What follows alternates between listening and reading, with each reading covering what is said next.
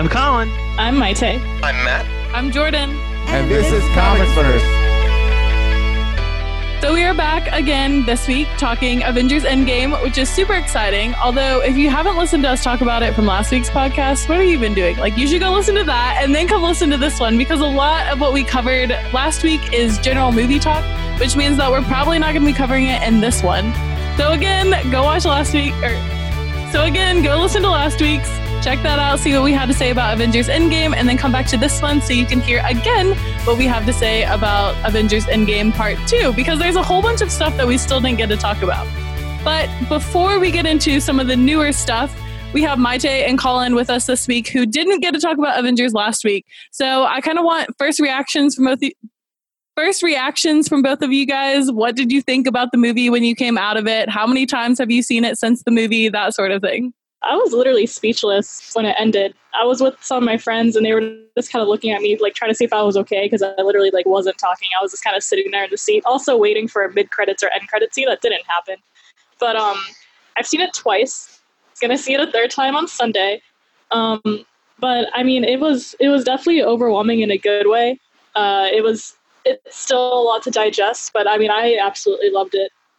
10 out of 10, 11 out of 10. If that's possible.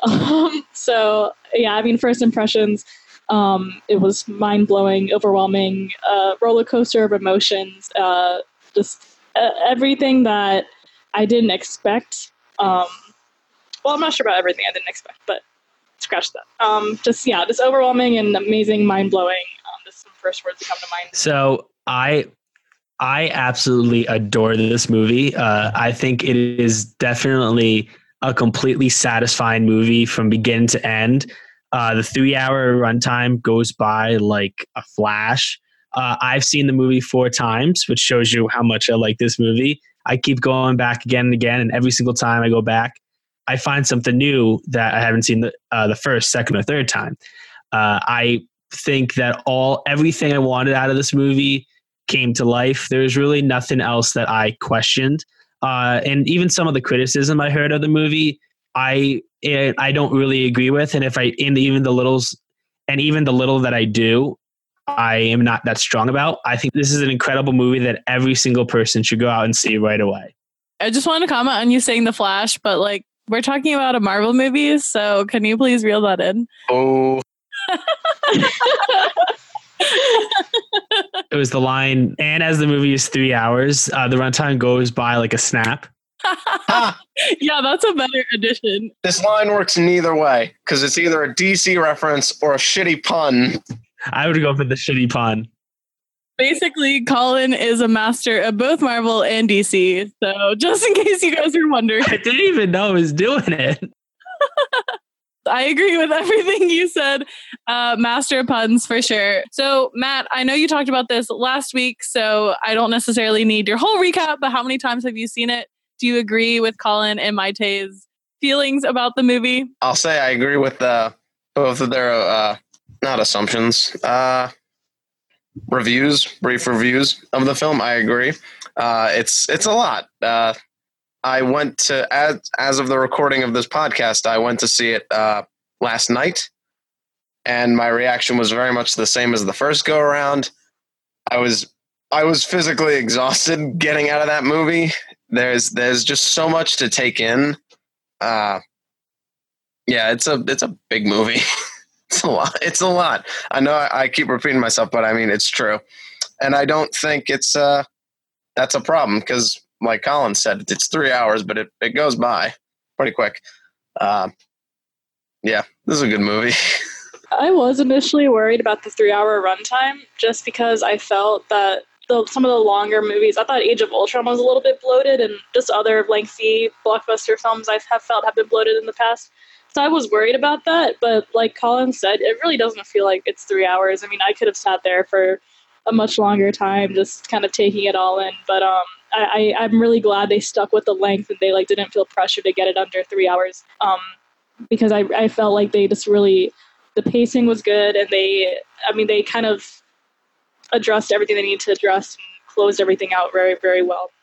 as for the length of the movie, by the time we would get into the ending of the movie, I could have sat there for another 30 minutes. The movie I thought was perfectly paced. What makes this 3-hour runtime so easy to sit through is the pace of the movie, because so much is going on and everything that's happened in the movie is very interesting and important.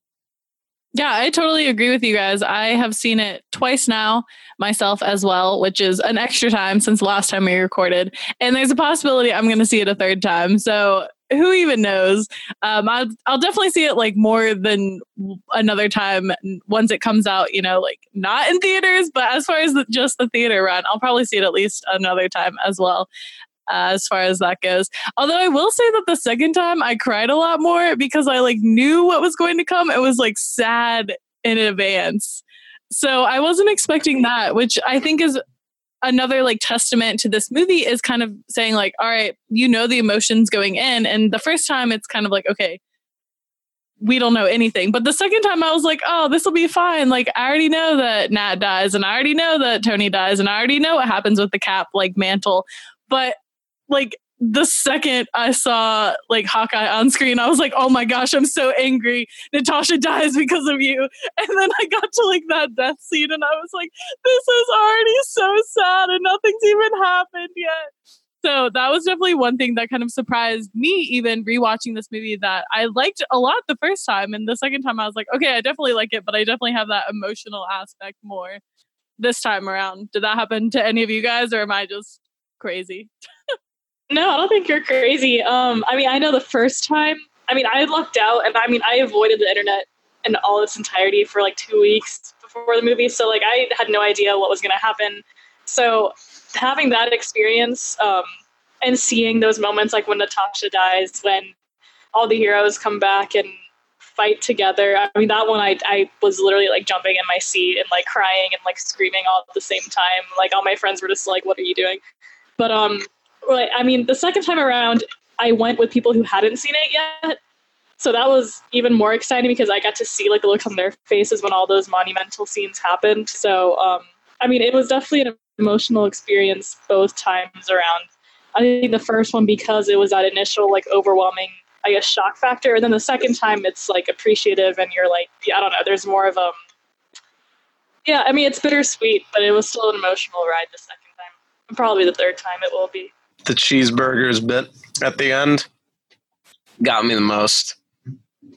Honestly, all the callbacks to Iron Man hit me like a fucking freight train.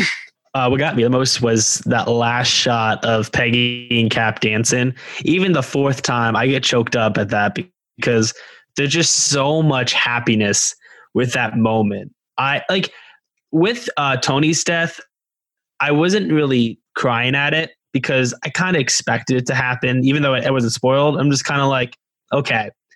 What didn't help with Tony's death is that when Pepper came on screen, I misunderstood what she was saying when she said, we're going to be okay. Because I'm like, okay, why are you saying that Tony's going to be okay?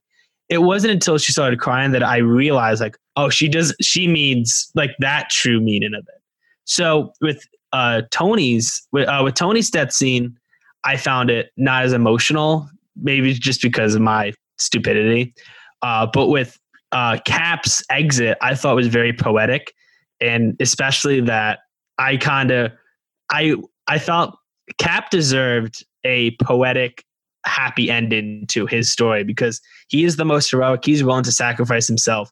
If they just killed him off, it wouldn't have been justified because I feel like he deserves that happy end with Peggy. Oh yes, I agree. I mean, you and Cap, I know anything Cap, you're just A+ on.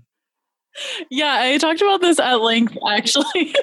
Yes, anything Cap definitely is my jam as far as that goes. And I agree with you. I talked about this at length on the last podcast about why I thought this particular way of ending it was the only way, in my opinion, that really could be. And I know a lot of people have a lot of issues with the time travel and with the alternate reality stuff, but ignoring all of that and just accepting that that is part of this mythos, whether or not you like it, I love the ending for sure. And not even the like Cap and Peggy part. Like I love that part too, but I especially love just the interaction between Steve and Sam and kind of how Bucky is in that mix. I could talk about that so long, but I think I talked about it enough last time. So I definitely want to hear what Maite thinks about all of this, about Cap or about other scenes that got her. Yeah, just kind of going off what you were saying about Pepper's interaction with him at the end. When she says, "You can finally rest now," that really got to me. And ironically, when Iron Man 3 first came out, I wasn't a big fan of it, but then I watched it again because someone told me to watch it through the lens that the filmmakers wanted to show Tony being Iron Man without the suit. And I think that, along with kind of viewing his PTSD and his inability to really take a break from being Iron Man, gave me a new appreciation of that movie. So that, for me, that perspective tied into that scene where, Tony, he was always trying to find a way to protect the world, protect the universe, and he would have never stopped. So her telling him that he could finally rest because he did save the whole universe and he kind of served his life's purpose, and he kickstarted this whole franchise, but also this universe that's going to be protected by heroes for, the distant future. So I think that scene was really powerful too. It was a good send off, and a venerable one too for Tony's legacy.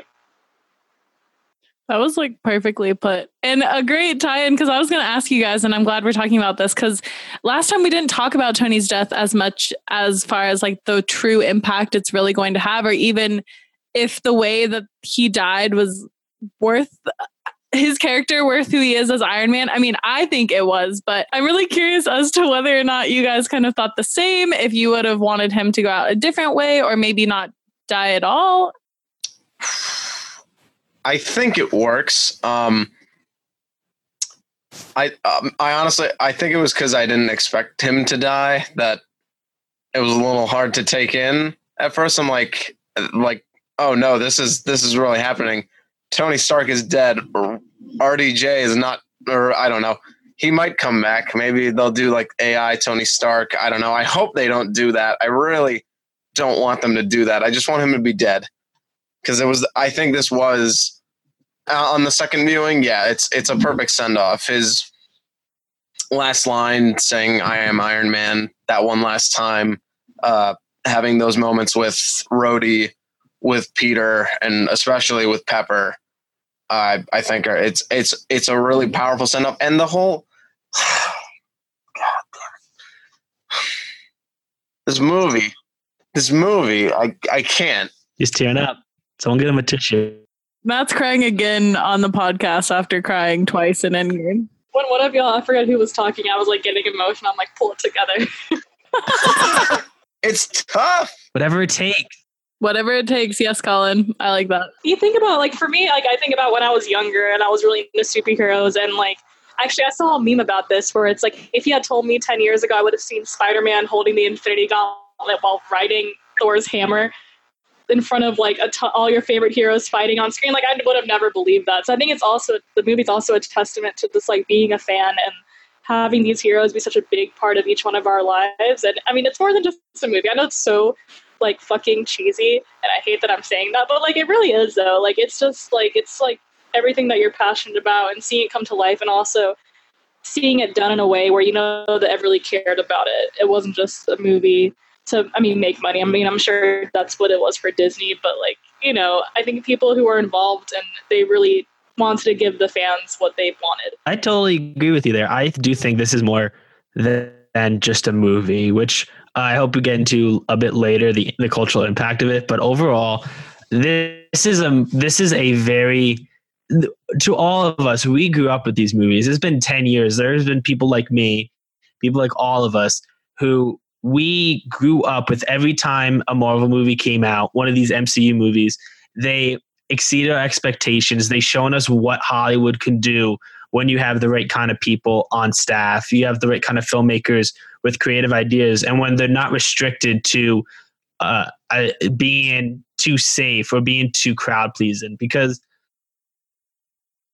the MCU has made superheroes much more mainstream than they had been 10 years ago. when I went and saw Iron Man, there were a lot of times where there were a lot of people where I wouldn't be able to like geek out over it because they would think of Iron Man as nerdy. And it's like, why are you watching Iron Man? Now these characters are like mainstream. Like if you don't know who Iron Man is, where have you been? Someone had a good metaphor that like 10 years ago, you'd have the jock and the nerd, and the jock would go, oh, why you see those Avengers movies? Nerd. But nowadays, it's like, hey, have you seen those Avengers movies? Yeah. Well, can you come see it with me? I want to know what's going on. Now it's cool to like the Avengers. It's cool to be able to geek out about, okay, Cap wielding Mjolnir is the most powerful movie moment of all time. And it's not, and you don't have to be embarrassed about it anymore. Now you can go and scream from the heavens that you loved Avengers Endgame and it's 3 hours of awesomeness, and no one's going to bat an eye. I just think it's amazing what Kevin Feige has done with all the MCU movies now. Yeah, I agree. I think one thing that's kind of been left out of this discourse is exactly what you brought up, is everyone being like, oh, it's clearly a fan service movie, which is true. Like it is. I'm not discounting that at all. If you have not seen the other, 21 MCU movies, then like, yeah, you probably won't understand most of what's happening in this movie. But that's also like to be expected. Like you wouldn't go into like the 22nd season of a TV show and just expect to know what's going on. But on top of that, I think even apart from the fan service is that it does kind of wrap up so many of our lives who have been fans of this since the beginning, or at least since like relatively the beginning. And even for people who haven't been fans since the beginning, maybe they came in somewhat recently, this still is a good wrap up for those people who love these characters and who love what's going on with their stories. And even though it is sad to see some of our favorite characters die, like Natasha, like Tony, and like Steve kind of transitioning out of being younger Captain America, Steve Rogers, there still is that nice wrap up that comes in, and we still get to say like, wow, this was a relatively good ending for a lot of our favorite characters, or for a lot of these characters who we have seen on our screens for the past 10, 11 years, since a lot of us were in middle school and high school. Like we've kind of grown up with these characters, even though they are like a little bit older than us, but still sometimes I think about like how insane Tony Stark was in the first Iron Man movie, and then kind of like transitioning it to now.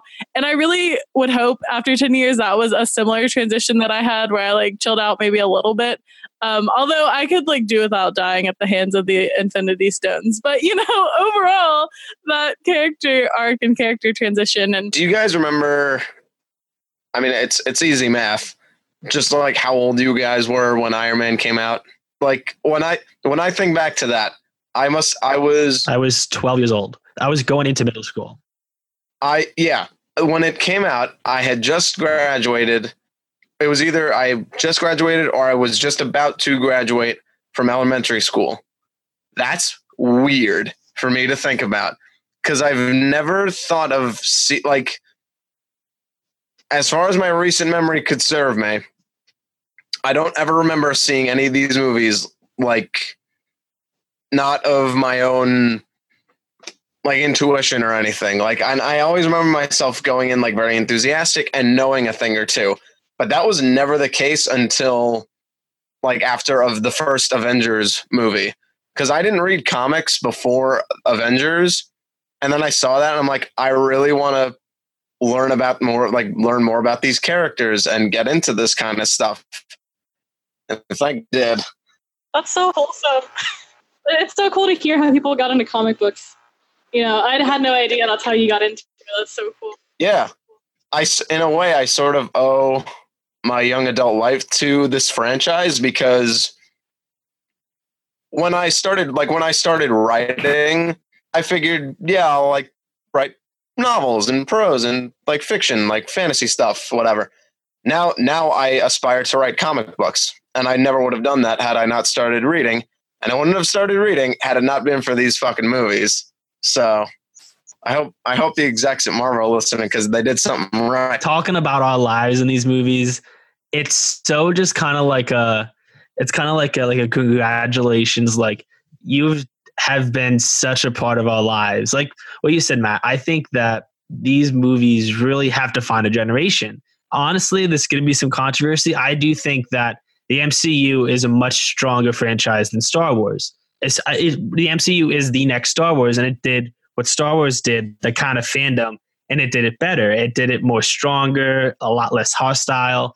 These movies have been just a big warm hug of like everyone is welcome. There's no person that's like forbidden. There's no person that's like going to be hostile to you. Hopefully, this is just so like everyone's here to have fun, be friends, and have an awesome cinematic adventure every 3 months now. There's 3 movies every year now. It's like having like a family reunion every 3 months to where we all gather and see the next chapter in the MCU.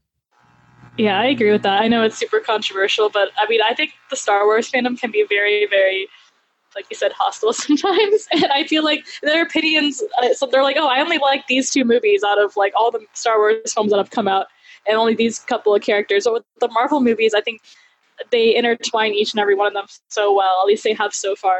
And there's so many different dynamic characters. And like you said, the fandom is very, very open and welcoming, and especially to new heroes too. It's, like introducing so many new characters like Doctor Strange and even Captain Marvel that aren't really known to like a broader audience outside the comic book realm. The fact that those characters have made it on the big screen in such a successful way is a testament to how awesome the audience is as well. And also the writers and the filmmakers and how well they've adapted these characters and have remained faithful to those characters and understand their comic book origins. I mean, Star Wars has had 9 movies as of this year, really. Marvel has had 22 of them, and all like the worst one is Thor: The Dark World, and it's not really that bad of a movie.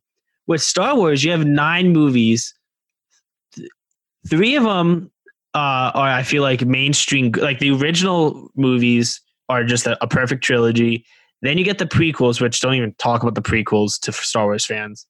And then you get the new ones, which are pretty good movies, and yet it still has so much hostility to it. Like the last, all the hatred I've seen for like Last Jedi, I could never, the Avengers movies has never gotten anything like that. Everything is so, maybe it's because Kevin Feige has a very clear vision of where he wanted the series to end up, rather than Star Wars, where there isn't really that one central person. But I feel like the Avengers have done a better job at extending their universe, creating more movies than any other franchise, while pleasing all the fans without causing that much controversy over everything. I agree. And I read that Joe and Anthony Russo, prior to making Infinity War, met with the directors of Black Panther, Doctor Strange, and a bunch of the other solo films. I think James Gunn as well, with Guardians, just to kind of talk about the characters and where they were at by the time Infinity War started. And that type of attention to detail, I think, is very important, because like you're inevitably going to have so many filmmakers. There's 22 movies. All of them have different writers, filmmakers, but the fact that they go with the effort of making sure they understand where the characters are at and their motives and their objectives and their respective personalities, I think is very important in keeping the consistency throughout the franchise. Yes, I agree. All these are great points. And speaking of controversy, there has been some controversy. I feel like controversy is a little bit too strong of a word, but some, dislike of the portrayal of Thor in this movie. There's been a lot of internet discourse about that. So I'm just curious what you guys think about that thought.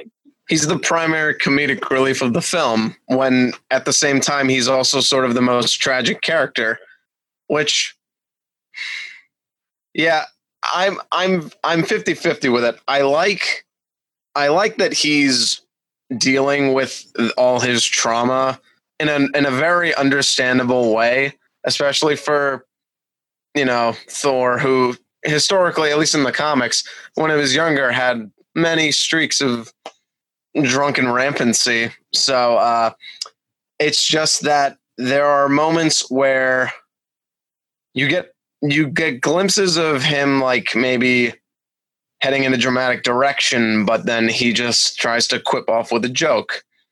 Or there's just scenes with him being drunk and stupid and goofy that just kind of overstay their welcome. for example, and I'm pretty sure I brought this up last time, the scene at the end with the Guardians where Thor and Quill are just going back and forth like, oh, you're no, I'm the leader. No, I'm the leader. Like, just cut the shit, wrap it up. Let's go. We got Cap's thing to get to. Come on. There's just like a handful of moments like those that I think you could trim down, maybe get you below that 3-hour mark, because why not? But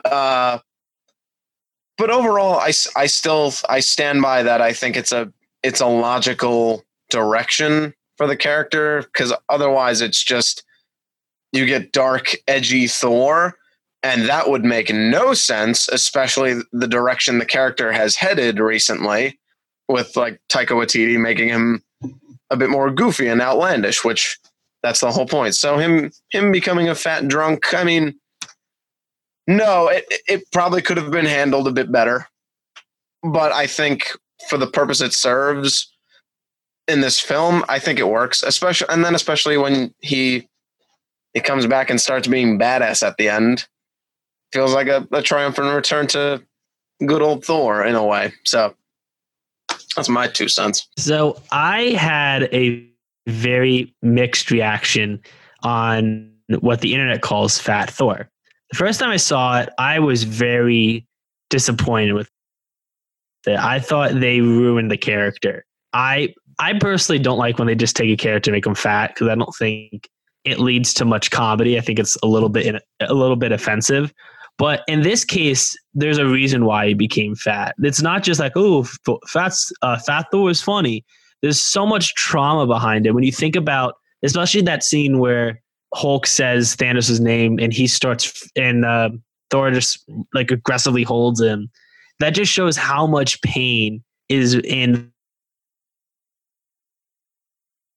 Thor. Everything that has happened in Thor's journey. So the idea of fat Thor, I think the joke of it is tiring. I don't think it's a really good joke, because, hey, what's so funny about being fat? Let's not body shame here.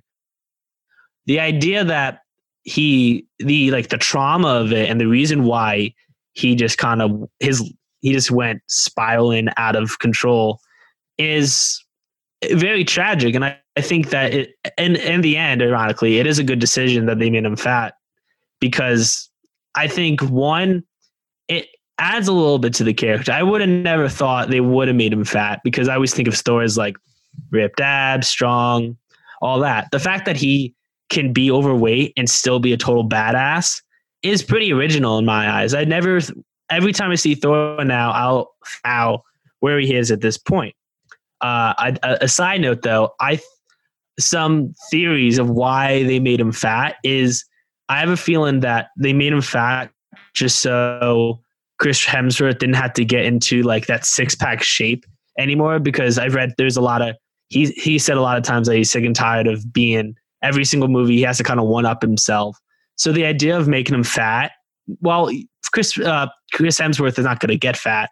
It kind of lessens the idea of, oh, you need to have Thor be in like 6-pack abs, which could extend the actor's contract and his agreeability to be the character now, that in like, if he's going to be in Guardians 3, even if they have him lose some weight, he doesn't have to be in that like trainer, like body model shape. He can just be like an average Joe who happens to be Thor. So as I watch the movie more and I more think about his character, I think it was a good decision to make him fat, even though they could have had his introduction be a little less of a comedy. Yeah, I kind of saw it in a couple of different perspectives the first time around. It didn't really bother me, because how I saw it was kind of how you guys already said, he was a suppressor, right? And he was definitely kind of pushing down his feelings and eating and drinking, because he is the god of thunder. And you know how he's telling everybody, I'm the one who killed Thanos. And it's almost like this duty as a god requires a lot of pride. And it was also I think it kind of represented his refusal to break that pride and admit that he was hurting, that he did lose, that he did feel like he lost. And I also kind of feel like it catalyzed that whole subplot when I really enjoyed the part where he is back in 2013 Asgard and he reclaims his hammer and he thinks I'm still worthy. It was almost like he was surprised that he kind of fell into this deep abyss, emotional abyss, where he felt really, where he felt kind of ashamed of himself for not killing Thanos earlier and such. So I think if they hadn't really broken him down like that and kind of showed us Thor as someone who didn't look like Thor and someone who was really secluded, I think showing him in that respect kind of made that moment more satisfying. And I don't know if anyone else thought this, but the final fight scene, I feel like he also bared a lot of resemblance to his dad. Like with the beard and just, I don't know. I kind of felt like it was almost like, oh, he's becoming his father. Like his father was a little bit like on the overweight side too. And he had like the long hair and was like a warrior. And, I mean, I don't know. That's just kind of what came to mind. I don't know if anyone else thought that. So yeah, I don't know. I can understand why people were upset with it, but I also think from an actor's standpoint, I think Chris Hemsworth has really filled out in the role of Thor through a comedic aspect. I think the first two Thors, I mean, he obviously did a great job, but I really think he found his footing in his comfort zone in Ragnarok. So I think they still wanted to play up that strength of his comedic talent. So I appreciated that. And I agree with Matt where he is definitely plays a lot of the comedic relief throughout the movie, but also has that balance of being a really tragic character. So that was my perspective. As the master of puns, I really enjoyed it. No, but I also agree. I think the other aspect of it that kind of came from Ragnarok transitioning into, not necessarily into Infinity War, but I think transitioning into Endgame with that comedic aspect of Thor is that he also uses comedy to kind of bypass his emotions.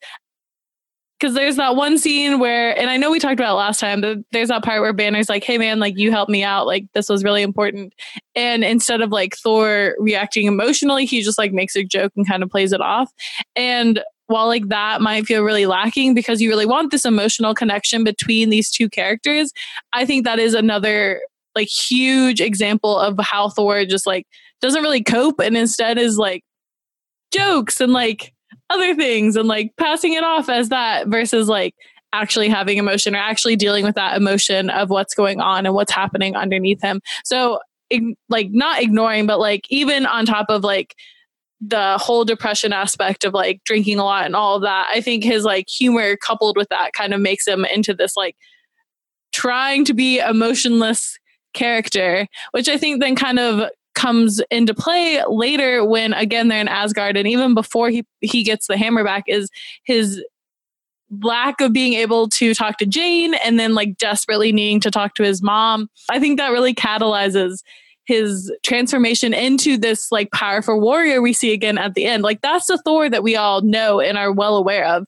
but we haven't really seen him deal with any of the trauma of his dad dying, his mom dying, his sister dying, I believe, Loki dying. Like his entire family is gone. Thor is essentially an orphan, but like unless you go in like thinking about that, you're not going to think about that because he doesn't really acknowledge it until that one part when they're talking about the ether and he's like, oh yeah, they're dead and we're not dating. So I think that also comes into play and that's like a huge other part that I think Hemsworth played really well.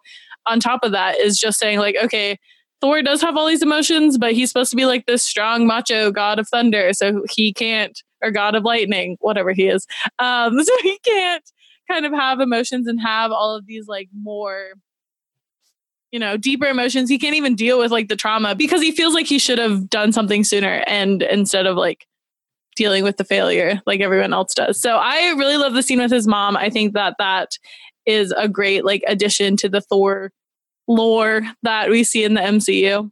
As with Thor's mom's scene, I think that was a very touching scene. I was never expecting them to go back to the relationship with Thor and his mom. I thought that was very sweet. I liked it how she instantly knew that he was from the future and he wasn't her Thor. I also liked it how he really felt like that really helped him. That was the kind of kick in the ass he needed to get and go and like stop being the little mopey, depressed Thor and actually being the inspiration. She gave him the inspiration he needed to kind of go and be the god he is destined to be.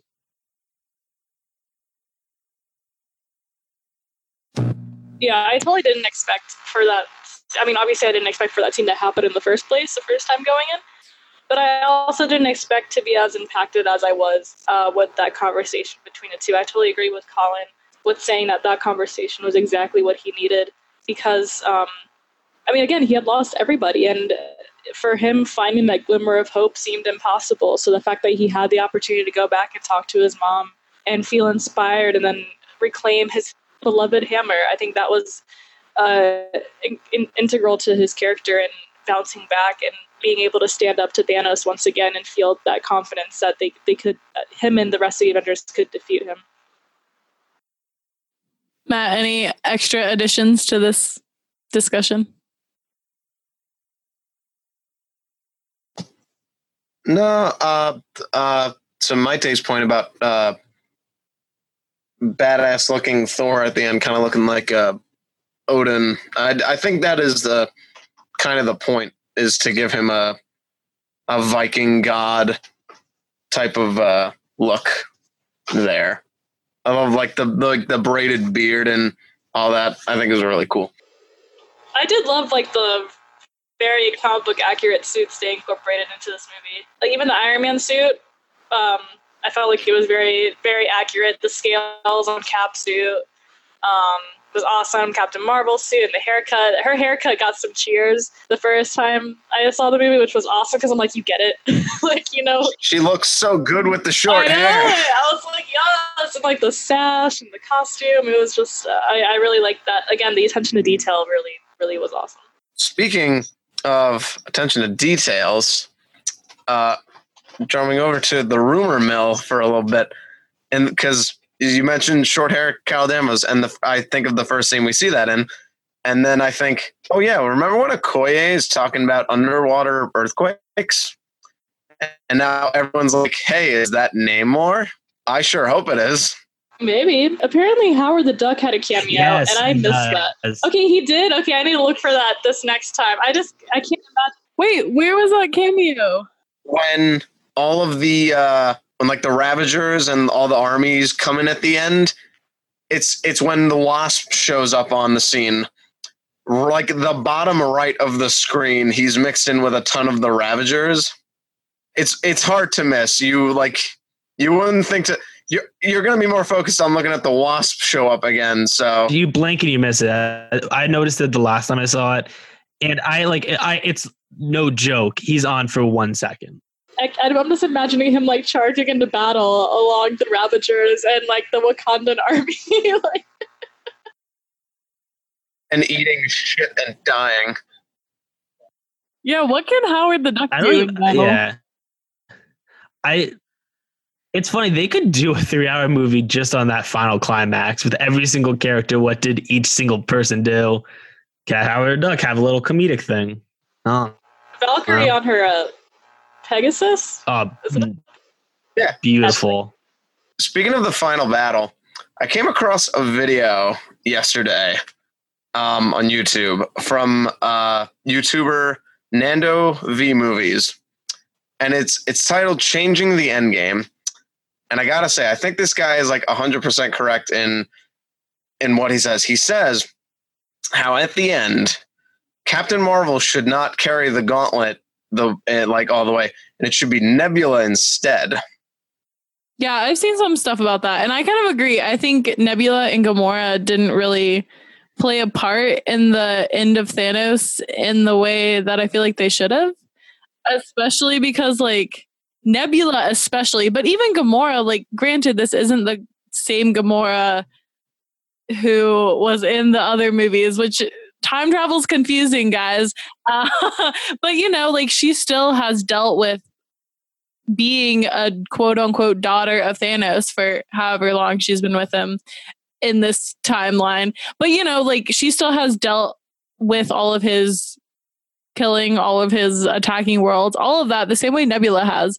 So I agree. I think Gamora and Nebula, I'm fine with the way that like Tony and Cap and Thor kind of took him on. But at the end, like, I still think that there could have been the chance for Gamora and Nebula to like participate in that more. And yeah, that inserting them into the gauntlet carrying scene aspect definitely works a lot better for me than some of the other theories I've seen. So I agree. I'm just imagining during that scene where like everyone's kind of like with Thanos almost getting the gauntlet and every single person like kind of like getting it and then like she throwing them away. I think it would have been cool if they had either Nebula or Gamora go for the gauntlet and then Thanos kind of hesitates to attack them because they love him. Probably more Nebula because they were kind of hinting at that Thanos actually kind of had a soft spot for Nebula. I never realized that you have a good point. I never thought that they just forgot to wrap up that storyline. They really should have had a bigger role in that climax. And maybe just because everything was like, there was so much going on. I didn't realize that, that would have been really cool to kind of have their story wrap up with causing Thanos' demise. The idea that the video I watched it puts forth it's a better way to like wrap up the arc in a way. And he points out this really clever bit how the gauntlet essentially acts as a football at the end. And if you think about it, the last two people to touch the gauntlet other than Thanos would be Nebula and Stark, who started the movie playing the paper football.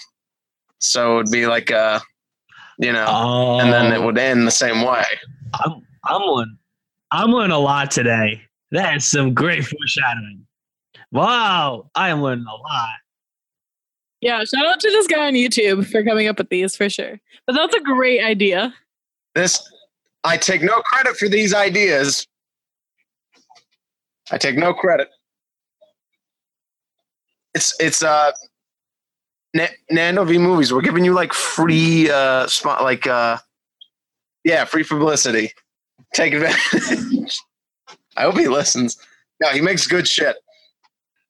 I advise you guys try to go find that video because it's a good one. And then it doesn't rob you of that awesome Women of Marvel scene either, because then you still get that, but then the thread of it isn't like sort of wasted on because Captain Marvel, it's like Peter asks, hey, what are you going to do? How are you going to get through that army? I'm like, she's going to fly right through it. That's what she's going to do. If you have Nebula carrying that gauntlet and then all of the others show up, then that suddenly becomes all the more badass, you know? Then you get more, you could have another scene of Captain Marvel fighting Thanos and then like her actually almost winning the same way Scarlet Witch almost did.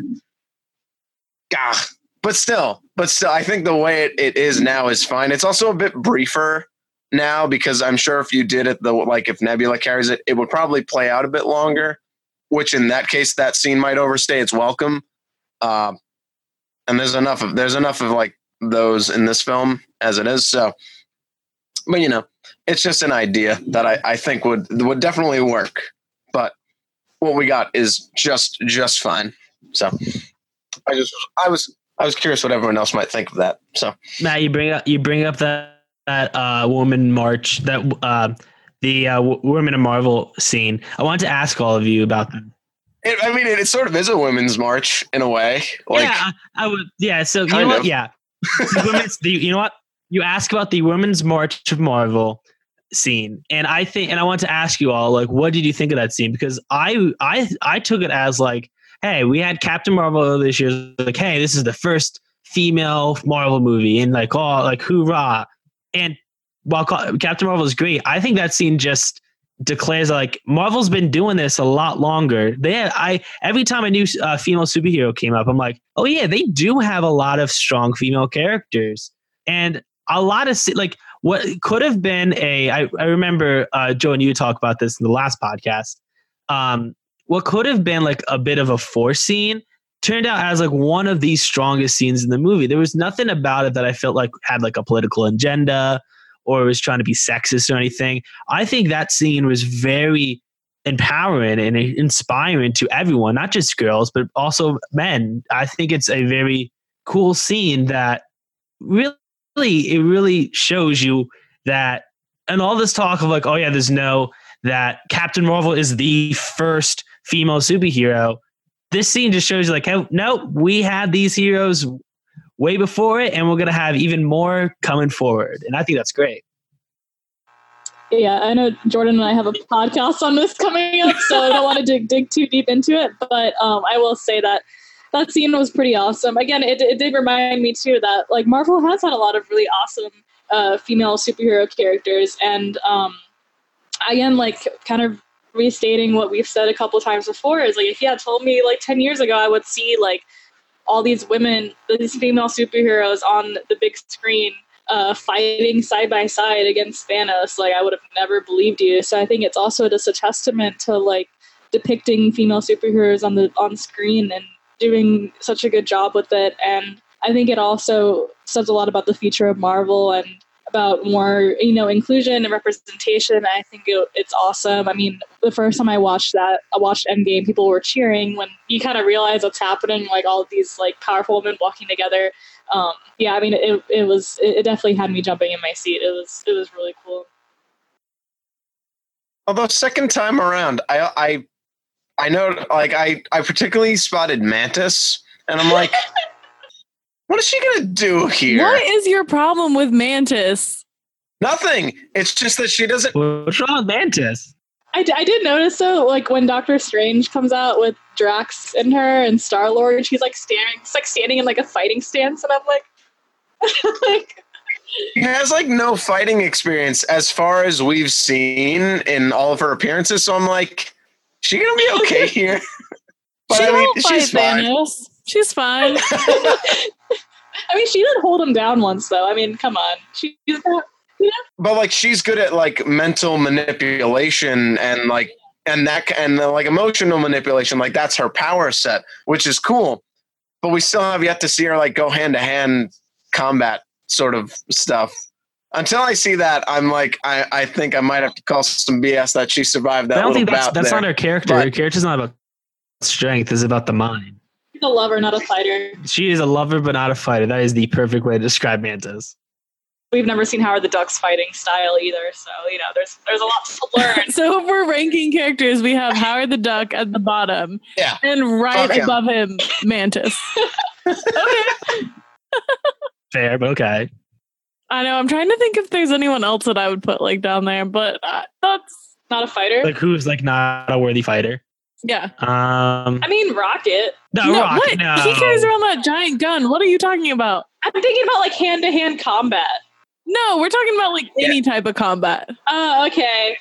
Oh, I was with you, Maite. I thought we were strictly speaking hand to hand, and I was like, because you give Howard the Duck a bazooka, and he can do a lot of damage. Well, yeah, but like, assumably, Howard the Duck isn't going into that last fight with a bazooka, whereas we know Rocket is. I would have loved to see director's cut. They didn't add anything else to the movie except him. Russo brothers, please give the fans what they want. We were talking about kind of fighting and the end scene, but I also kind of want to talk about the survivor's guilt, because I think that is a huge aspect of at least the beginning, like half-ish of the movie, with kind of the first act. Yeah, I guess there's 3 acts, so the first third of the movie then, if we're going like that. But I think that kind of is a huge driving factor, and I know some people feel like the beginning of the movie slows down, but that's really where you get to see all of that survivor's guilt. So what do you guys think? Was it true to all of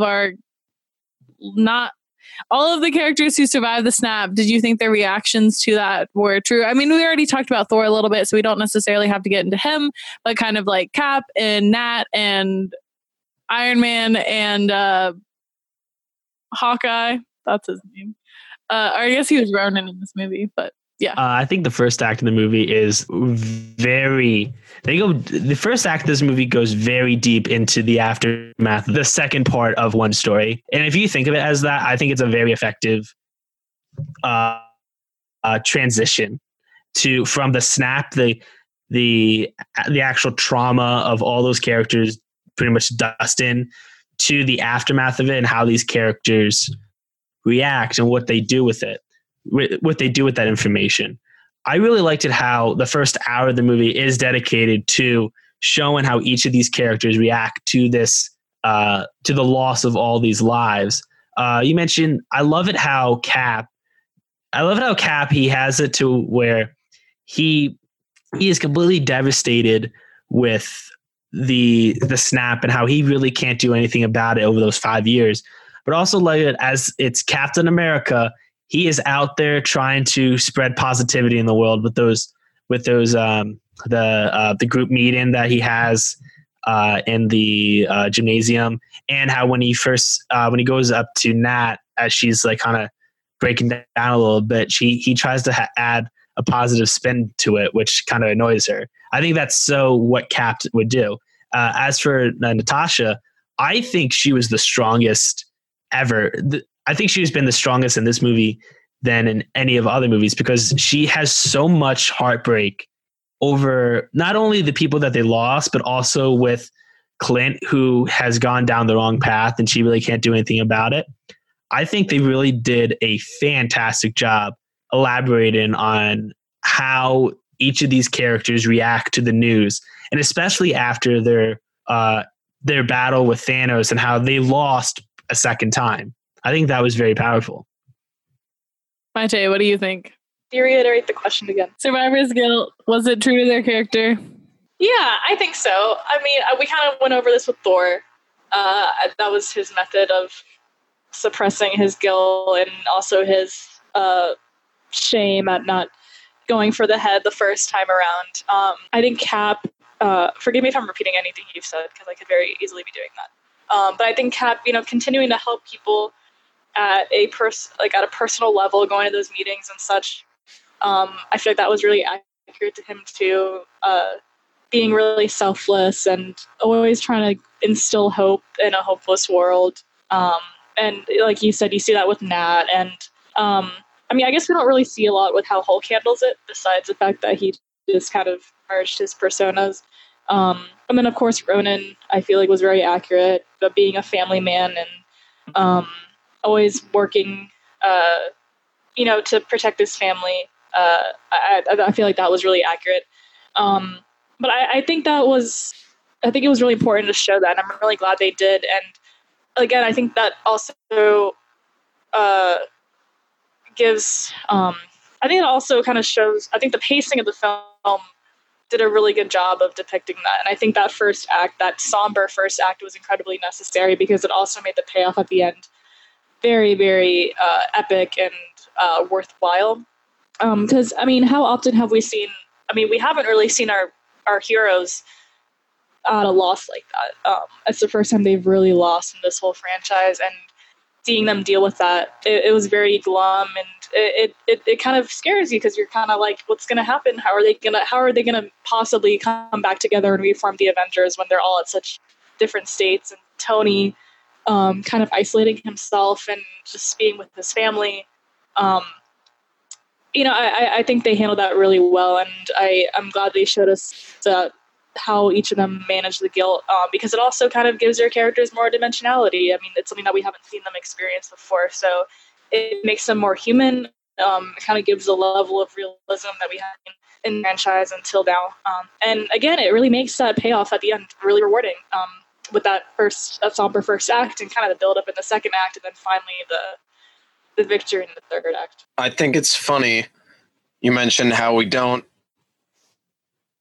necessarily on the surface see a lot of the Hulk dealing with any guilt, but I think that's like, he's like Thor in a way, in that he's found like another shield to hide behind. Like he merges, like he becomes like Professor Hulk, Doc Green, whatever the fuck you want to call him. But I think it's all sort of a guise to what he's really feeling. That like when he says in his first scene, like, we all lost, but I got it worse, because first the Hulk lost, then Banner lost. And he says like outright, he still carries all the guilt with him.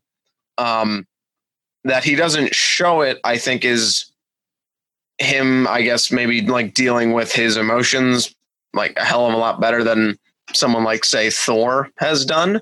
But I think it's still like the amount of, I guess, guilt behind Hulk still resonates well enough. Not that it has to be maybe the driving factor of the character, though it could certainly be, but it's still there. As for Tony, he's, I think, the best example of someone who's moved on, because like he hardly gives it a second. He is hardly given it a second thought until Cap, Natasha, and Scott show up, and then it's like he's pulled right back into this whole thing, and then boom, he figures out time travel in the matter of like an evening, which I still question the validity of that, because if he could do it so quickly, why didn't he do it sooner? Unless he just didn't care to do it because it was never on his mind, which is completely valid. He's got other shit going on. Well, I don't think it's that he didn't care. I think it kind of goes back to him being like, well, we got lucky, and so I don't need to help everyone. Partially. I think also part of it is like the quantum realm was never an actual thing that they were really aware of until Scott was like, hey, quantum realm, let's do a time heist. And Tony's like, no. Tony's like, try again. But then like that does get him going. But that also makes me like want to say that he isn't actually moved on in the same way. Like, if you're moved on, then you don't want to be dragged back in most of the time. But like, assumedly, as soon as the other Avengers left, Tony goes in and is like already starting to work out the problem of time travel. I mean, we don't know how long it takes, but assumedly it's the same day. Like, it doesn't take him that much longer to kind of be like, actually, you know what? I might be able to crack this. And now that I have an option, like, I figured it out and I can't let it go, regardless of what, like, I feel like I should, or maybe like, I don't have to help it. Everyone else, like, we got lucky. Who cares if everyone else didn't? But that's not really who Tony Stark is anymore. That like big asshole person. He's not really him anymore. He's kind of changed, and that A is shown in the movie, and B like kind of makes me again be like, well, has he actually moved on, or is he just putting on a really good show? I want to revisit what you said about the Hulk, because I feel like his storyline, and I know Mark Ruffalo said this too, where it's been kind of developed. At least the character's arc has been developed over the course of the Avengers films, because obviously he's only had one solo film back in 2008 with a different actor. But I think it's interesting to see how his relationship with the Hulk evolves, and how it's kind of surrounding his search for purpose and why the Hulk is a part of him. Because you see with the first movie, he's suppressing it. He's like, I don't want to turn to the Hulk. I don't want to turn into the Hulk. And it's him kind of fighting that side of him. And then at the end of the movie, in 2008, you see him obtaining control. Then you kind of see that in the Avengers, and then in Age of Ultron, when Scarlet Witch kind of takes control of his mind, he loses control again. So there's always that tension going back and forth, and you kind of see that conflict where he doesn't understand why Hulk is a part of him, and he doesn't understand how to kind of maintain the tension between those two personas. And I think in Endgame, merging those personas made him think that was the solution, and that was kind of the final piece of the puzzle. But I did love when he sees the gauntlet that Tony made, and he was like, I was made for this. It's made of gamma radiation, and that's kind of what made me. So I really love that came full circle, and that he, even though he had merged those two personas, I don't completely know if he was at peace completely with the Hulk. And I think in that moment where he kind of realized that the Hulk could be a force for good, and that it was something that could be acting in harmony with Banner, and for the purpose of bringing back all those people, I thought that was a really beautiful way to revisit that original Hulk arc and close it out. So I got a question about time travel. Okay, so, and I listened to your last podcast. You guys talk about the continuity and how time travel works. I was really liked how they handled time travel in this movie, and especially at the end with Captain America coming back as an old man. There was some controversy of how that happened. How I view how that happened was, so Cap Cap with Thor's hammer. He went back in time. He returned all the Infinity Stones and he returned Thor's hammer to 2013. Then he went back to the moment where he went into the ice and he lived out his life with Peggy. And that alternate universe, he lived out an alternate universe with Peggy. Lived his life. Peggy died. So then he returned back to our time and met up with Falcon and gave him the shield. I think that was I think the ending of the movie, it didn't really clarify about how that happened, because I see a lot of people were confused about how Old Man Cap made it back, especially when they made it clear that continuity wasn't changed. What did you guys think about how they brought Cap back in that moment? I'm going to let Maite go first if she has thoughts, because I already sort of talked about this, but I have more to say on this. So, Maite, if you have anything to say, please. In regard to how it affected the plot, I mean, I loved that he lived a life with Peggy, and I loved how he came back kind of closing out his role as Captain America. And I mean, in regard to the time travel, I don't know. I didn't really think too hard about it. I think the problem I have with a lot of people these days is like they think too hard about movies sometimes and like logistics and stuff, and then it kind of ruins it.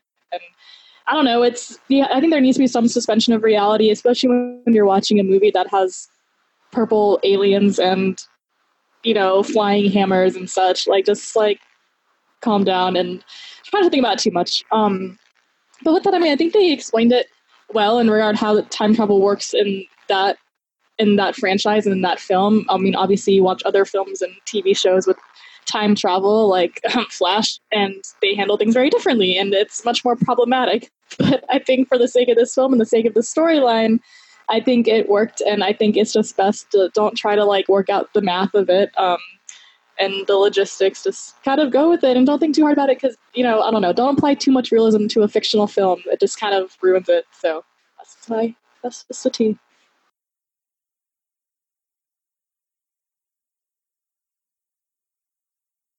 As a dude who likes science, I feel like obligated to bring like a scientific eye. When a film starts talking time travel and you have Tony Stark specifically bringing up theories in quantum physics, I feel like I have to take like a mindful eye to this kind of thing.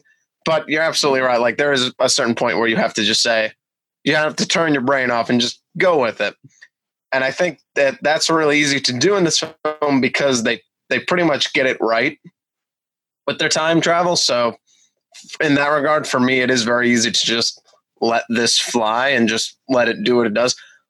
Also, especially because the time travel, as I said in the last podcast, is one of the film's best storytelling tools, because it gives you all these tremendous moments, whether they be emotional, comedic, or just like downright awesome. Hail Hydra. But to go back to Colin's theory on on Cap time traveling, Colin, I straight up think your theory is wrong. The way I think it happened, controversy. I think it, and I sort of said this last time, but I'm going to try to do a better job of explaining it here. I think it's that. So you have present day Cap, goes back in time, puts the stones back, puts Mjolnir back, and he goes back to live with Peggy Carter. But I think at the point where Cap lands in the past is a point where in Peggy Carter's present, Cap is already in the ice. That still happened. So Cap goes back to where he is, quote unquote, still in the ice, but no, he's still there. And he lives out his life with Peggy Carter in the background, not doing anything, just living his life and sort of being a secret. And then it's like time goes on as it does. Nothing changes in the timeline. Peggy Carter is basically just keeping one of the world's greatest secrets. And then the moment in Endgame when you see present day Cap go back in time, you have Old Man Rogers comes back in, and now he's basically caught up with himself. That's what I think it was. I could be completely wrong. This is just like, that's what I thought it was. I don't know what, like, Colin, please debate me. I think you are respectfully wrong. No, I'm kidding. I called you out. Please, by all means, call me out. Okay. Yeah. I think your theory would be very true if it wasn't for the fact that by Cap going back and living a life with Peggy, that would require Peggy to still, because he says Peggy Carter remarries after, or did Cap she goes into the ice. It's revealed, and that's the thing. Or did she? That's a good point. They never showed it. I feel like, you know what though? I feel how I see it though is that because they indicate that the time that if you go back in time, it's not going to affect the present. So I feel that even if Cap went back in time and he still matched the continuity of the entire series, I think that would have them be going against their own rules that they set up, because how I always see it as, which is going to go into my thoughts on Disney Plus. I'll get to that in a second. I think that the whole idea of the time travel in the alternate universes doesn't affect the continuity we have going forward. So I think that the old man Cap is a time traveler and not the same exact Cap that's been living there for 70 years. Going into my theory on Disney Plus, I think that there's been rumors that there's going to be a what if series on Marvel things. So what if a character did this and that? I think the way that they just set it up to do these what if stories is by these ultimate dimensions. So in the case in this movie, what if Captain America didn't get the super soldier serum and it was Bucky who did it and their roles reversed? So I think that's how they could explain. I think the time travel in this movie was less to set up that ending and more to set up like what if stories that they're going to do as a TV series. I can see both of you guys' points. That being said, time travel makes my brain hurt, and talking about it for too long makes me tired. So, no, but I did want to say the one thing that they never actually really address in the whole explanation of time travel, and I listened very closely the second time I saw it, just so I could see if my point about this was correct. And I think it is, but the one thing they never actually address is what happens if you leave something that wasn't in the timeline in there. And so like they talked about it wouldn't affect the present and like all of that, but they never were like, hey, so if one of us just like sticks around, because A, that would give up the movie, and B, that'd be like a really random thing to ask in the middle of this movie. But I think in that gray area is where you could probably find some explanation for this. That being said, I think everyone is thinking about it too hard, including the two guys that we have on this podcast right now. Just accept that it made it a good movie. Just accept that this is how they chose to end Captain America's, storyline. I would much rather him go out like this than die tremendously in battle, because I'll be honest, Thanos like super punched him one time and I was like, oh, he's dead. But then he got up like later and I was like, all right, we're good. Just kidding. He's not dying yet. So, I think time travel is one of those things that everyone kind of just needs to accept. I know that there are very smart science brains out there who will try to debate this, which I'm fine with, but like, I don't need to keep debating it. I just accept it. Suspension of reality. But I totally get both of you guys' points as far as all of that goes. So I was reading some comments about who Cap gave the shield to at the end of the film, because of course Sam and both Bucky have carried the Captain America mantle. So how did you feel? Because I read some people kind of wished Cap had a moment with Bucky at the end of the film. So I kind of wanted y'all's perspective on that and what lies ahead for the next Captain America. I think Bucky and Cap did have a moment. They had that moment right before we went into the time machine where Bucky knew that Cap was going to stay back in the past. So they did have that little moment. I like the fact that Bucky, I liked it that the entire series was setting up that Bucky was going to be the next Captain America, where every time he showed up, he'd be holding Cap's shield. I like the fact that they instead they had it to where Falcon's going to be the new Captain America. I thought that was something that I wasn't expecting. I was really the entire time thinking, okay, Bucky's going to be the new Captain America. So when Falcon looked back, when Sam looked back and Bucky did that little nod, I found that so satisfying because like, okay, we have both Steve Rogers approves of Sam and Bucky approves of Sam to be the next Captain America, which I think is cool. Yeah, I talked about it kind of at length on the last podcast about why I think this was the best way to do it. But as far as everything else that goes on in that scene, I am conflicted because I loved how that scene ended up, but I also would have loved another interaction with Bucky. But also, like, I understand that Bucky kind of didn't need that in the same way that Sam did.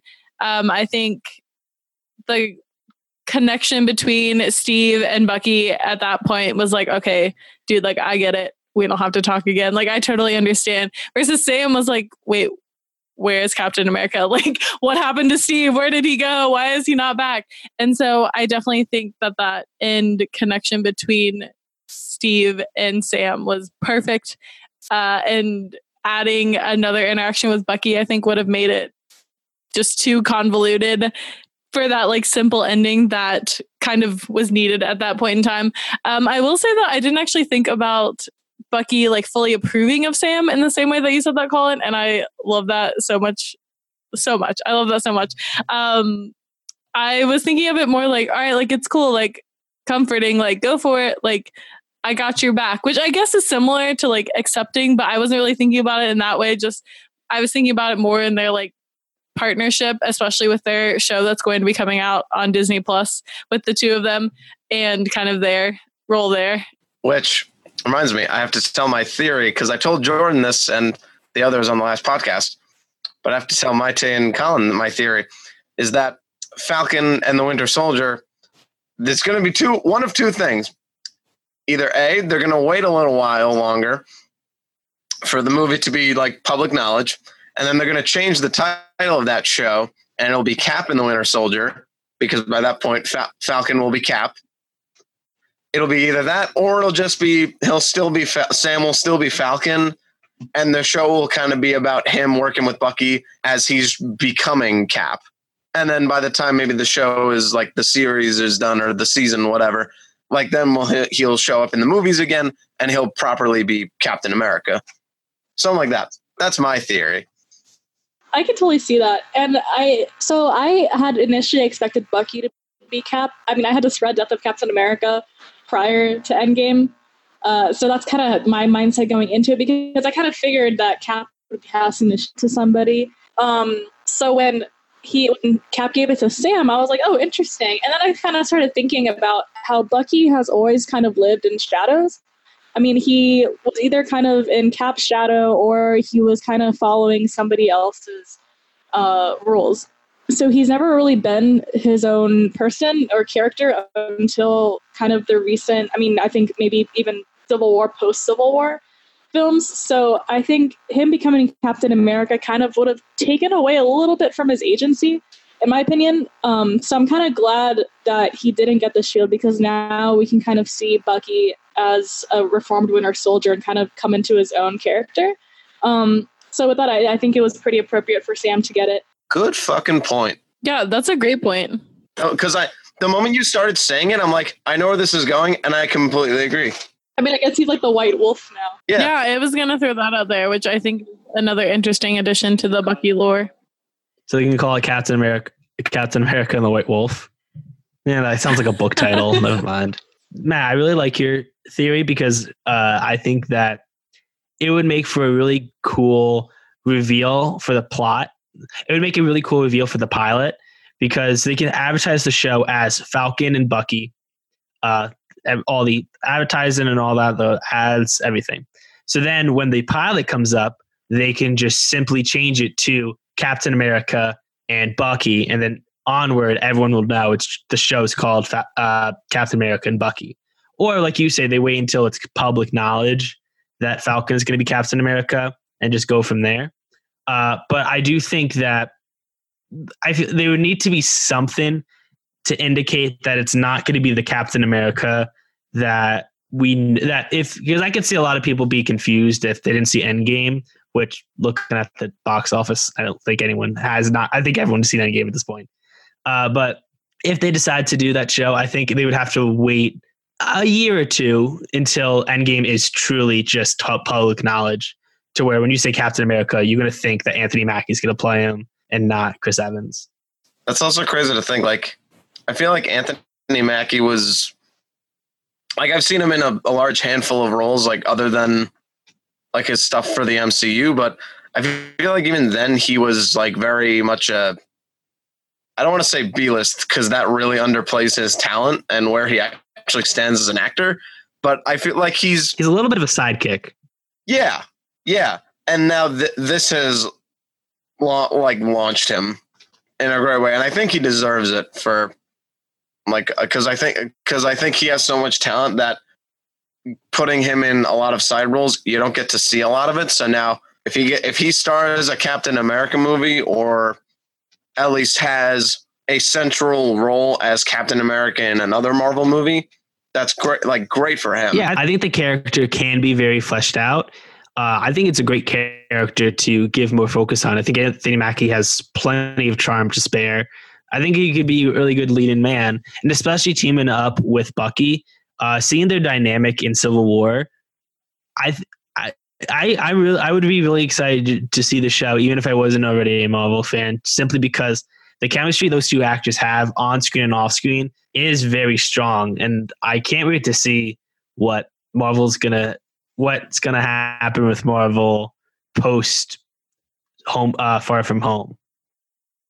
So, tangentially related to that, the Vision and Scarlet Witch show apparently is taking place in the 50s. And also they didn't bring him back in Endgame, which was, I guess, if I had one minor gripe with the film, it'd be that they didn't bring back Vision. I really wanted to see him come back. So what do y'all think about that, and how do you think they will address that? I thought he would come back as White Vision. Me too! Damn it! I was surprised he didn't come back, but I'm not particularly upset he didn't. Like, because he's one of the permanent deaths. Pretty much anyone who died a permanent death, not from the snap, is still dead. So in that regard, like, I was like, yeah, I really would have liked to see Vision come back, especially because there's so much more to do with his character. But I figured, like, that's the point of the show. Although I didn't hear it would be in the 50s. That's weird. I actually got a question for you. So one of the times when I saw it, at the end when Clint is talking to Wanda in front of the lake, she says something. Clint says something like, "I hope Natasha knows that we won." And Vision goes, "Yeah, I think they both do." And Scarlet Witch. Yeah, Scarlet Witch. So the first time I saw it, I took that as Scarlet Witch implying a little hint at Quicksilver. It's like, hey, they both know. But then I totally forgot about Vision.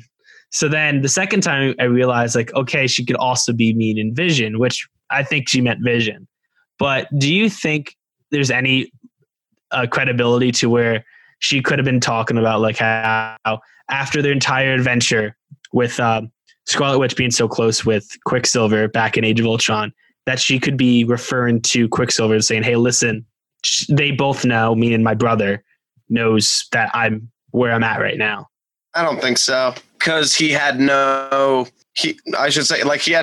dead. He had no stake in everything that just happened. I think Vision is more at the forefront of your mind, or everyone's mind. Yeah. Right. I suspect he would be. Clearly not, because I think I think you might be like second or third person I've heard say that, though, that they thought maybe she was referring to someone else, maybe Quicksilver. I immediately thought Vision, but maybe it's not as apparent as I thought it was. I think I'm in the minority thinking that it's Quicksilver because she meant Vision, but I'm thinking kind of more as like her character journey from Age of Ultron to now. I think it would be a little interesting for it to imply that she meant Quicksilver, but I wouldn't be the lead in argument here. Not more likely than not, she's referring to Vision.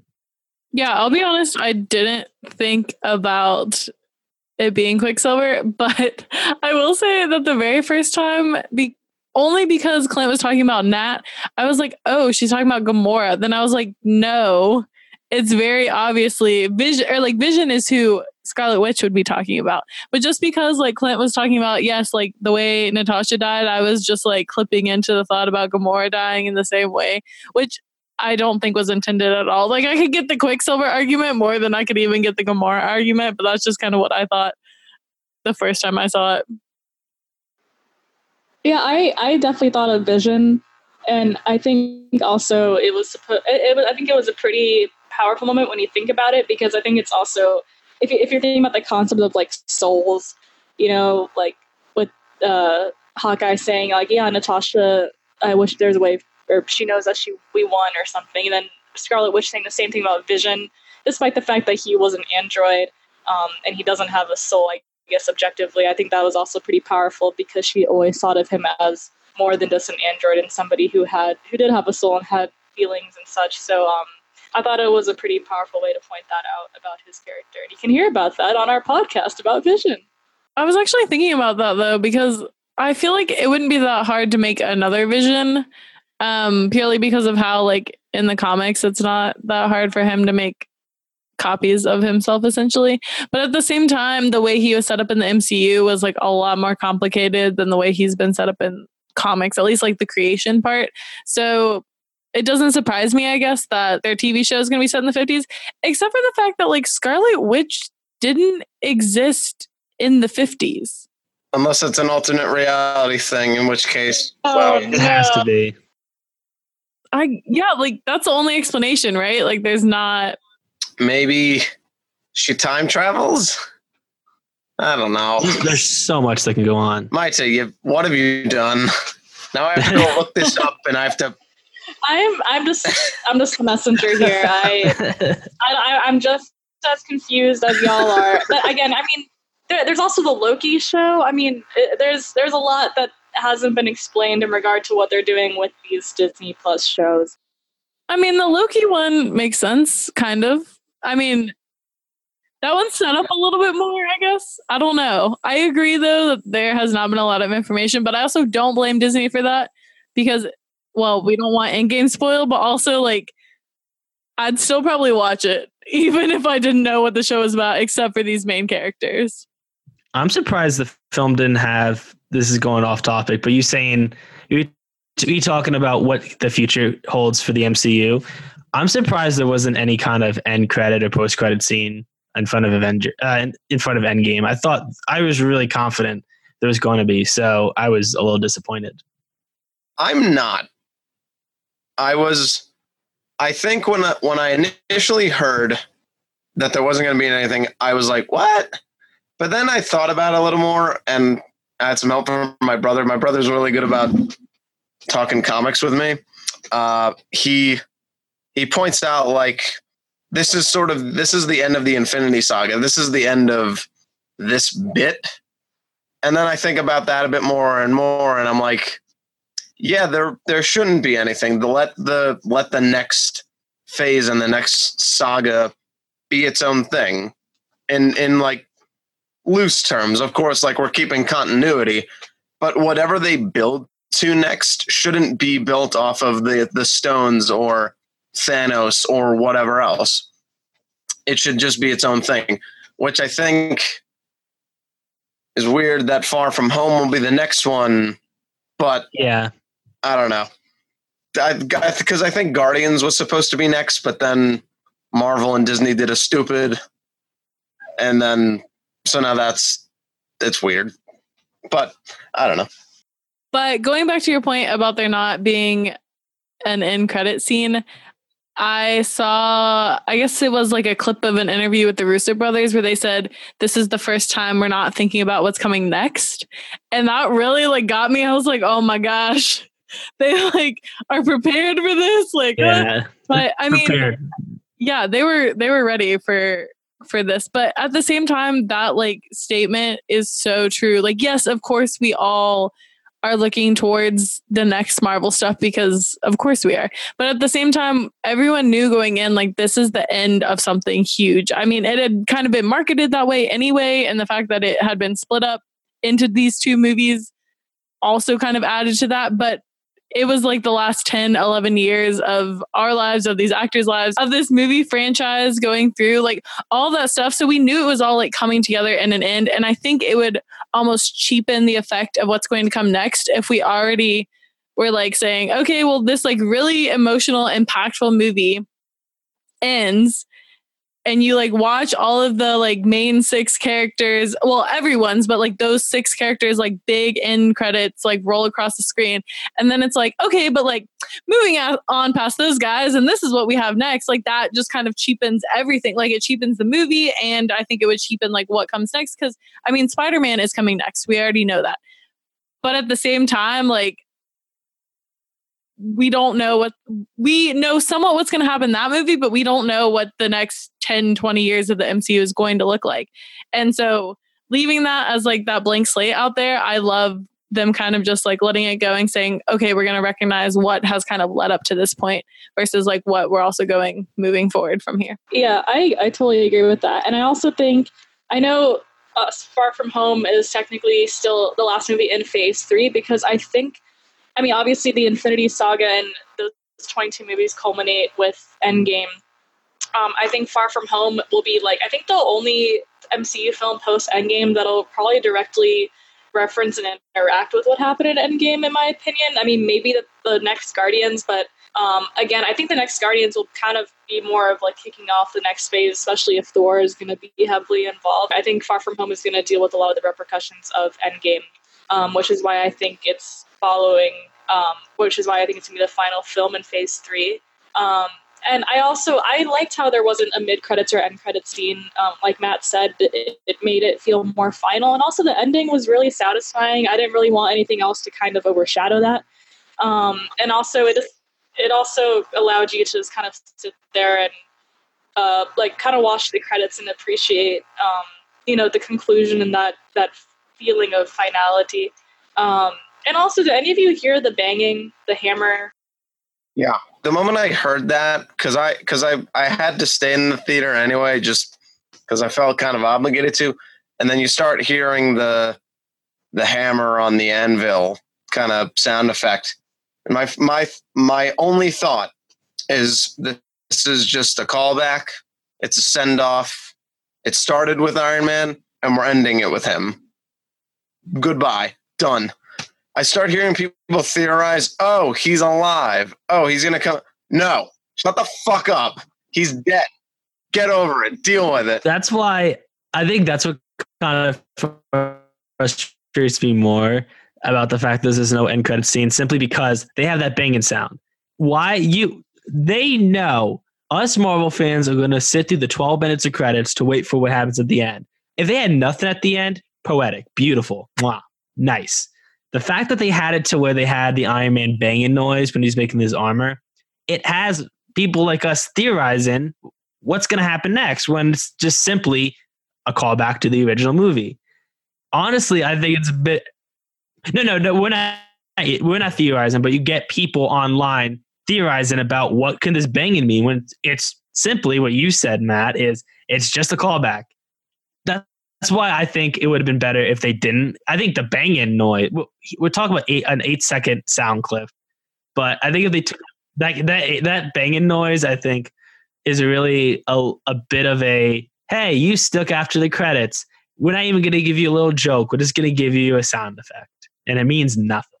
He's like the cherry on top of this, like, carefully crafted film that is already a huge thank you and a huge send off. We're just going to give you something else, a little bit more. That if you were patient, we're going to give you like this little sound clip, just something a little nice, and that's it. But it's like, imagine like you go out to a nice dinner, it's beautiful, and then you want some nice dessert. And instead, they give you just a sprinkle, not even like a cherry, just a little sprinkle. It's like, hey, here's your dessert. And like, I would have been better without nothing. So I think that tribute, I think, was unnecessary. I I will disagree with that because I think just simply because I just like the callback. Yeah, I agree with that. I like the that along with the other callbacks like the cheeseburgers. Oh well, no, I the cheeseburger thing I think is a considered callback. I think that sound effect was unnecessary. Anything emotionally besides a simple like, hey, it started with Iron Man and ended up with Iron Man. We already knew that. Watching that sound clip didn't add any more information than what we got. Yeah, but I mean, why are you needing more information anyway? Like, because I am a greedy movie viewer and I'm never satisfied. The Russo brothers is giving me a 3-hour epic and I am not satisfied. I'm just kidding. Well, clearly that's where you're mistaken. I'm like, what? I'm like, I was about to call bullshit. Could you imagine? I want more. Yeah, this movie sucked. 0 out of 10. In the 3 hours, waste of time. No. 0 out of 10 because Nick Fury didn't say anything in this movie. Right, like I've heard that though. Like that's a legitimate criticism. Like I've heard. Like Nick Fury didn't say anything. I mean, at least he showed up. So that's exactly. He showed up, and that's it. That's all you need. I mean, at least he got like a shot because there's some other like when they're showing all like the supporting character images. There's some people like where are they in the movie? And it's just them at the funeral, just in the very background. Like they don't even get like a central shot. They're just you have to kind of like search for them. Like who? They had Maria Hill there. They had. Oh well, yeah, but they still like panned to her. I don't know. Yeah, but it wasn't like she wasn't the like she was just kind of in the background. Like she didn't. At least Nick Fury, at least like okay, there is Nick Fury. With Maria Hill, it wasn't until like the fourth time I saw it where I noticed like, oh, there she is.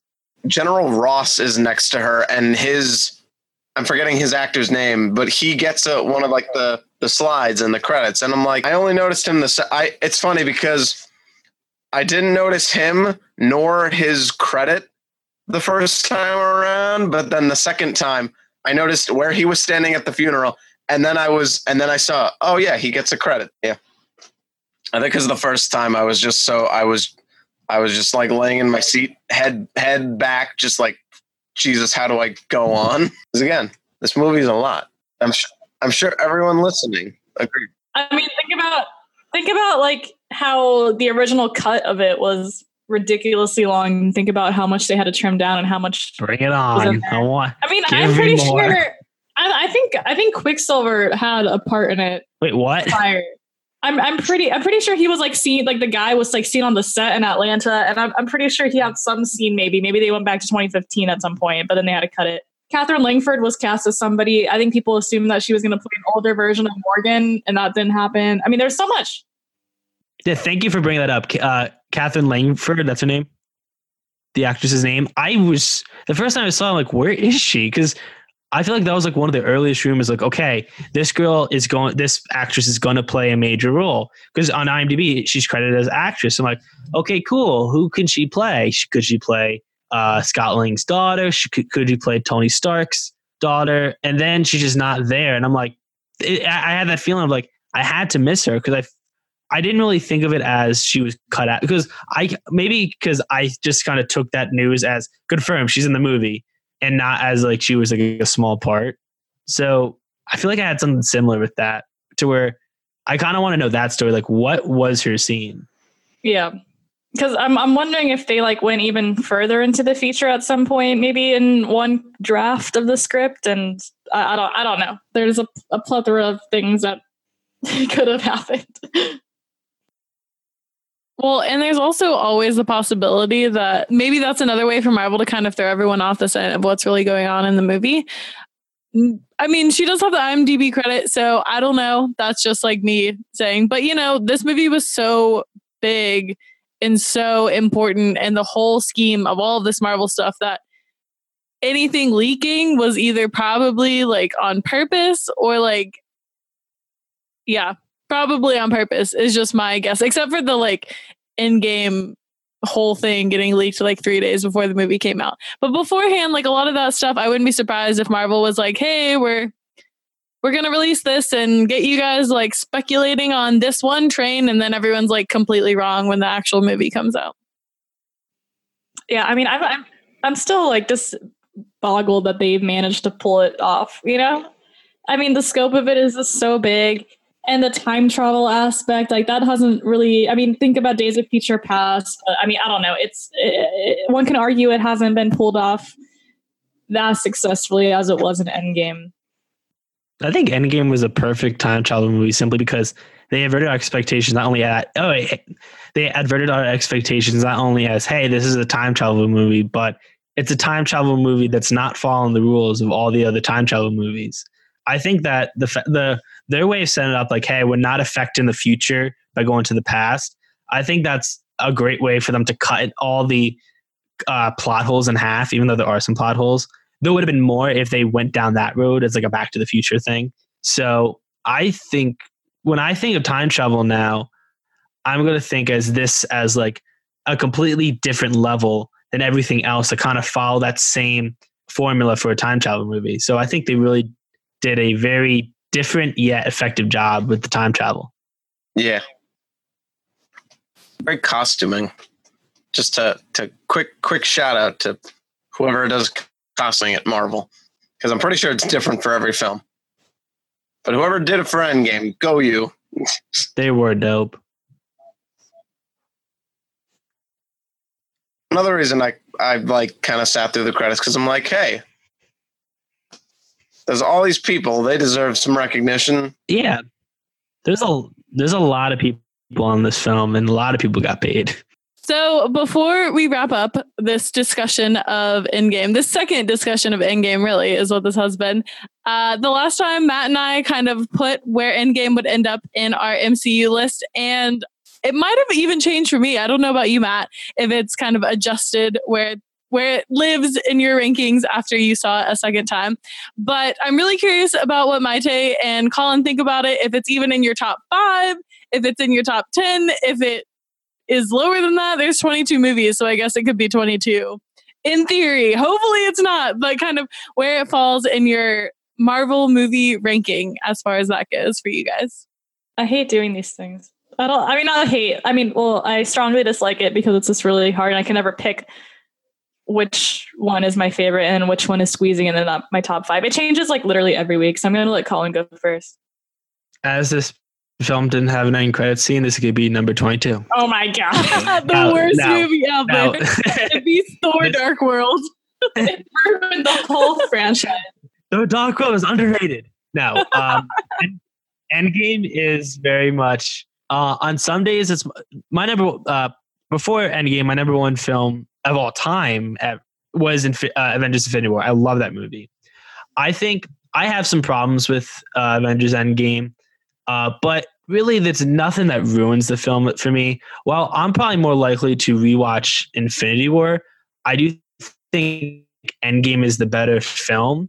And especially how I consider this Infinity War and Endgame as one storyline, I kind of would put the Infinity Gauntlet 2 films as number 1. But if I had to put Endgame as one of them, probably say it's you know what? Yes, I'm going to say it's number 1 because it really did something that I really was dreaming they would be able to pull off, and they exceeded all my expectations.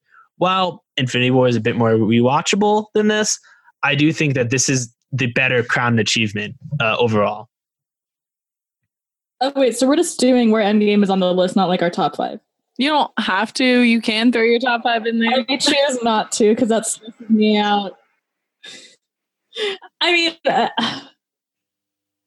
I definitely think Endgame is the best film because holistically they managed to write a love letter to the 22 films while also closing out that whole Infinity Saga and also paying great respects to the beginning of the franchise, which, I mean, I just can't believe they did that, first of all. So, I mean, I would say it's the best film they've made. And I mean, it's funny because after I saw it that Thursday night, I was thinking like, it's gonna be a really long time before I see this again because it's so much to take in. And then I saw it the next day. So I'm initially like, I'm inclined to think like, oh, it's like a lot, like it's really heavy emotionally, so it's not as rewatchable as some of the other films. But I mean, that's just a lie because I saw it within 24 hours the first time I saw it. So, I mean, it's probably my favorite MCU film. I just think it's the best they've made, and I think it's a beautiful movie and it's well done. It's an emotional roller coaster. So yeah, and I'm gonna choose not to do my top 5 because that's way too hard. No, yeah. I will say The Incredible Hulk is the most underrated movie, the MCU. Fight me. Oh, okay, let's get hold my earrings. Yeah. Matt, did Endgame settle out in your rankings? I think it did. Last time I put it at number 4 behind Civil War. I moved it up 1. It's not because I think like Colin puts it. If you treat Infinity War and Endgame as one movie, then I'd put them collectively at number 2. But I think for me, Infinity War still edges out Endgame just a little bit. I think because Infinity War tells a bit more of a cohesive story. It's a bit more focused, especially like because it's like the Thanos movie.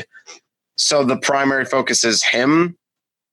And I think it's also a bit more rewatchable because, and I said this to my friends last night as we were driving home, I can go back and watch Infinity War because you can have a lot of fun with it. I feel like you have to be in a mood to watch Endgame. Like, I don't know that I could just sit down one night and be like, yeah, I want to watch Endgame because I feel like it's so emotionally draining. But also the reason I think it bumps out Civil War though is because I think it's a better comic book movie. Which was important for me because that's what I took the time travel as a big way to also point out this is a comic book movie. We're allowed to do goofy things. Like Marvel's not afraid to take some risks and embrace the comic book side of things. Whereas Civil War, I think maybe sometimes tries to take itself somewhat seriously, which it shouldn't.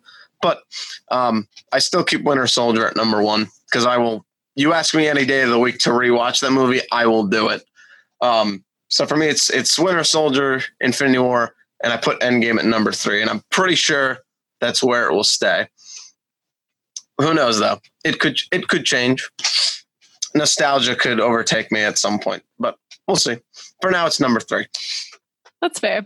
I was listening to you guys talk, not Maite, Colin and Matt talk about how Infinity War is better, and I just have to disagree completely. For myself. Okay, we got another fight. I'm with you, Jordan. You take that. All right, thank you. So it's the girls versus the guys on this one, as far as that goes. But yeah, I have to completely disagree with all of your points about it being easier to watch, about it being a better story, about all of that, because I think Infinity War was super hectic. Don't get me wrong, I really liked the movie. I'm not discounting that at all, but so much was going on in Infinity War that I feel like it all kind of got funneled in and smoothed out through Endgame. There were so many fight scenes going on in Infinity War and so many characters they wanted to pack into the movie, which is understandable and exactly what we wanted out of that movie. But each fight scene jumps from fight to fight to fight to fight, where you can't really ever see all of one fight, or that end scene in Wakanda where so much is going on. You only see snippets of that and you only see glimpses of certain characters, and some characters only get to talk occasionally. So if you don't care about Thanos, or you would have preferred to see more of the characters versus Thanos and Thanos jumping around, then I think Endgame is better. And I am kind of on that side where I think Endgame is better. I would much rather focus on all of the heroes and see what's up with them, even when things are going terribly in their lives, which is exactly how Endgame starts, or I guess and continues throughout half of it. But I think bringing that focus back to these heroes in Endgame is what puts that way above Infinity War in my book. I love everything that happens in Endgame. I still am kind of conflicted with my top 5. I don't totally know where I would put it. I think I would still watch Doctor Strange's origin story before I would watch Endgame again. But again, I don't know. All of that is very shifty as far as that goes.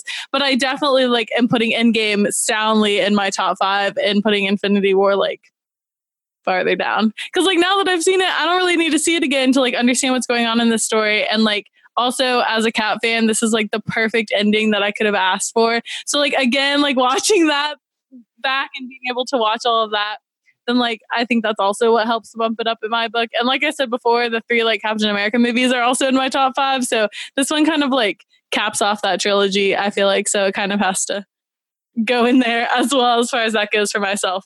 So Endgame is better than Infinity War is what you should get out of this. He also has a lot less screen time in Infinity War. Cap, at least. So true, he does. Yeah, you're like, I noticed. Yeah, I know. Thank you. Yeah. I think we got a Civil War on our hands. We got Infinity War versus Endgame, where no matter what, we both win. That's true. They're two halves of the same movie, so technically, we're all winning at the same time. Yeah. At the end of the day, we got a good story. Do y'all see Marvel pulling, or at least doing something like this in like 10 years with a different storyline, like with Secret Wars or something? I'm really hoping they don't. I don't know. I don't want Secret Wars. Avengers versus X-Men, Annihilation. They have X-Men now. I forgot. I mean, they're not going to incorporate the X-Men Maybe. for like years. Yeah, but what you saying? A 10-year span? Like, could we see another one of these? Not another Avengers, but like another like big, satisfying payoff.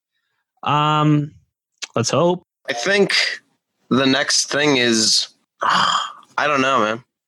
I think the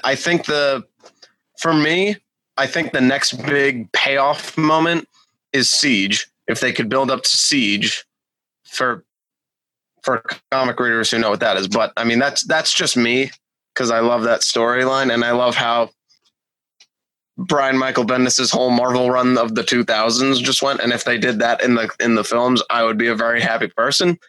But that's just me. I don't think they'll ever reach the same level of grandeur that Endgame and Infinity War had.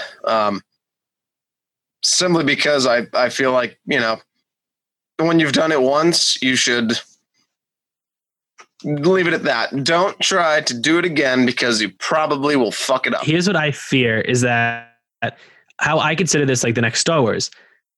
We got the perfect 22 capper.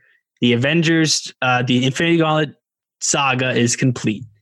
I'm afraid they're going to pull a Star Wars. They're going to pull a Hobbit. They're going to pull a Fantastic Beast and then just completely mess it up by trying to recapture what worked before. I want to see something different moving forward. I don't want to see them retry and go, hey, if they do Galactus, hey, here's Galactus. It's like Thanos. I want to see something very different. And please, Marvel, don't mess this up. It's a lot. I know you gave us 22 great movies, but like, don't go down that mediocrity road, please.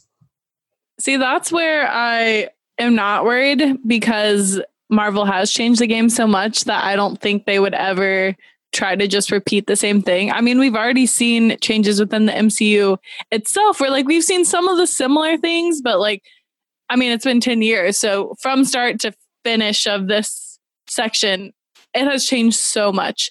But really what I think Marvel, what I should say what I would like to see Marvel do next is instead of pulling all of our heroes back to their individual solo films, I would love to see more interaction between them. Because I think part of the reason that Infinity War at first like feels a little jolting to fans, apart from the whole like Thanos thing, is realizing that like all of these characters we've watched on screen for like 10 years, they don't all know each other. Like we all know them, but they don't all know each other.